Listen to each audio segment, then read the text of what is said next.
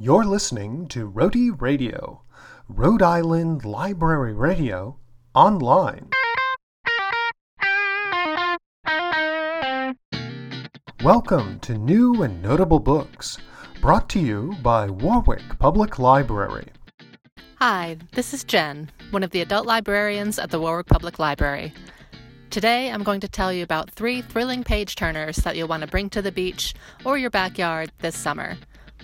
First up, we have A Wedding Gone Murderously Wrong in The Guest List by Lucy Foley. Set on a secluded island off the coast of Ireland, the story is told through the alternating perspectives of a wedding party and guests. This slow-burn thriller introduces us to a cast of colorful characters who reveal resentments and petty jealousies that will make you wonder who will ultimately sabotage the perfectly planned event. Is it the ambitious bride? The awkward plus one? Maybe that friend with a shady past? Nah, that's too obvious. Or is it? The Guest List is the perfect choice to lose yourself for an afternoon of armchair sleuthing.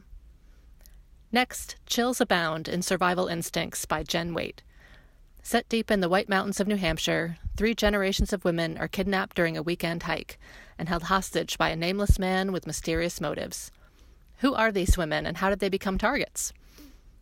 Early on, we meet Anne, the mom, Thea, her 12-year-old daughter, and Rose, Anne's supportive mother. Through flashbacks, we learn about Anne's abusive marriage, Thea's growing discontent, and Rose's lifelong devotion to family. All details revealed become pivotal in their fight for survival, and I found myself racing towards a conclusion. Lastly is The Girl from Widow Hills by Megan Miranda. The story centers around Arden Maynor, who, as a child, disappeared during a storm while sleepwalking, only to be found 3 days later gripping a storm drain, relatively unharmed.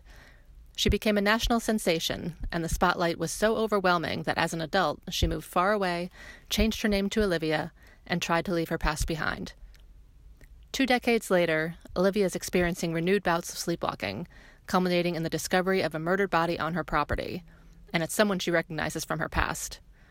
Is Olivia responsible for the death? If only she could remember. As I flipped the pages, I found myself rooting for Olivia while being afraid of what might be revealed next. This is a twisty and satisfying thriller from an acclaimed psychological suspense author at the top of her game. I hope you enjoy these thrilling tales. If you're interested in any of these books, please contact the library. Until next time, happy reading.